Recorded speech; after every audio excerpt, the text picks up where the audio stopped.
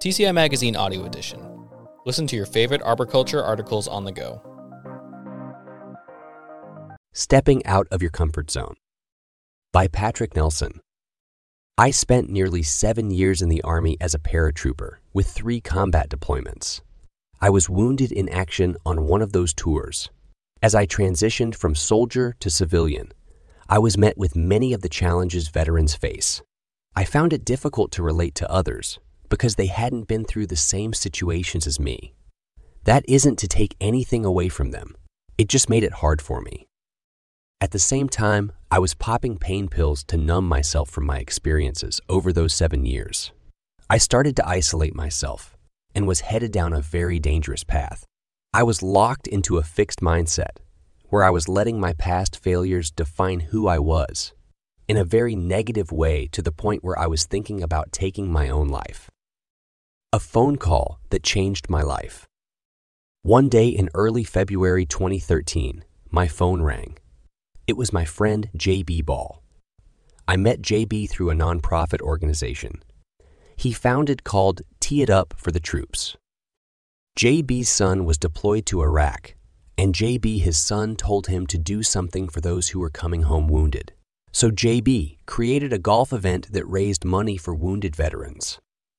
The event was such a huge success that he created the organization, which now holds golf events across the country every year and has raised more than $15 million. One of the programs of this organization is putting golf clubs into the hands of wounded veterans as a means of rehabilitation, both physically and mentally. I had never swung a golf club in my life until Tee It Up for the Troops put a set in my hands and turned me loose. I immediately fell in love with the game. I was, and still am, a terrible golfer. But I can separate the frustration of chasing a little white ball around from things that truly matter. Bataan Memorial Death March. J.B. was calling because he wanted me to go with him to New Mexico to do the Bataan Memorial Death March. This event is held every year in honor of the Bataan Death March during World War II, in which thousands of American and Allied prisoners of war died while being forced to walk more than 60 miles by their captors. This event honors their legacy. The march is held at White Sands Missile Range and is 26.2 miles long, the length of a marathon. You also carry a weighted pack on your back, much like a ruck march in the military. The terrain you walk on goes from tarred roads to dirt paths to sand to concrete, along with steep elevation changes. It is not for the faint of heart. J.B. was persistent. My experience in the military taught me that you need a good 3 to 5 months of training to be able to complete such an event. You cannot just get off the couch one day and expect to be able to do something like this. I let J.B. know this several times, but he was persistent. I felt like J.B. could sense the road I was going down, the isolation, the addiction, and he knew he had to do something. Finally, after him asking several times, I relented and agreed, but I told him there was no way I was going to finish. So we traveled down to New Mexico. The night before the march, there was a reception for a bunch of wounded veterans who were participating in the event. It was my first time around a group that had been through similar situations as me. I went around that reception, letting every single person know that I had just found out about this the previous week, and there was no way I was going to be able to finish. I had to make sure everyone knew that. An unexpected meeting. The next morning, I was near the starting line when J.B. introduced me to a young man. I turned around and noticed he had a prosthetic for his right leg.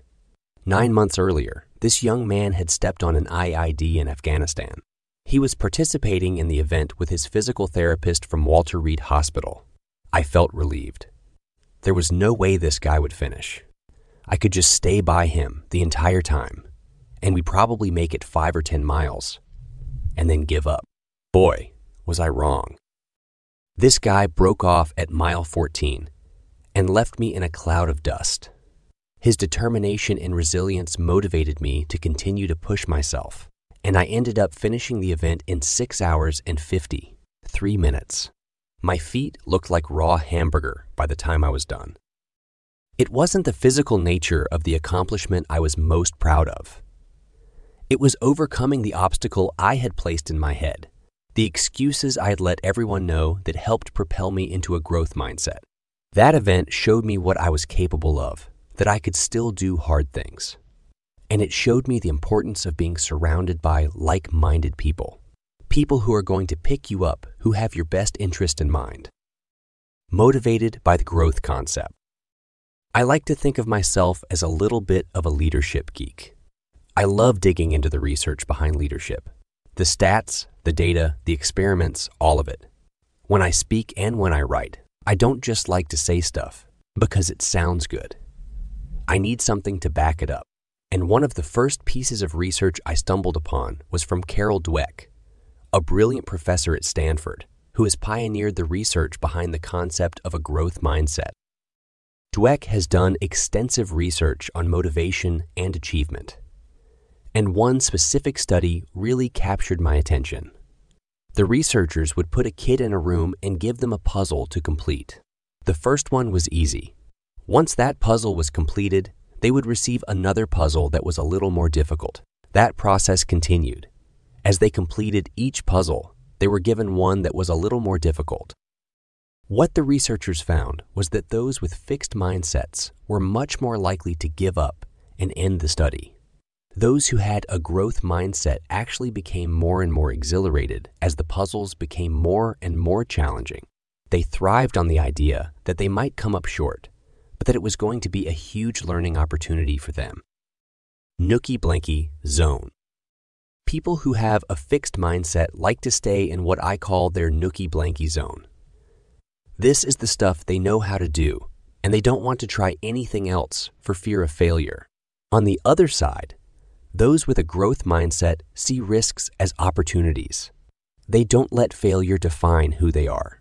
Instead, they view these opportunities as chances to learn, grow, and get better at something. A fixed mindset can show up in numerous ways in our lives. It doesn't have to be the stereotypical idea of getting an F on a test.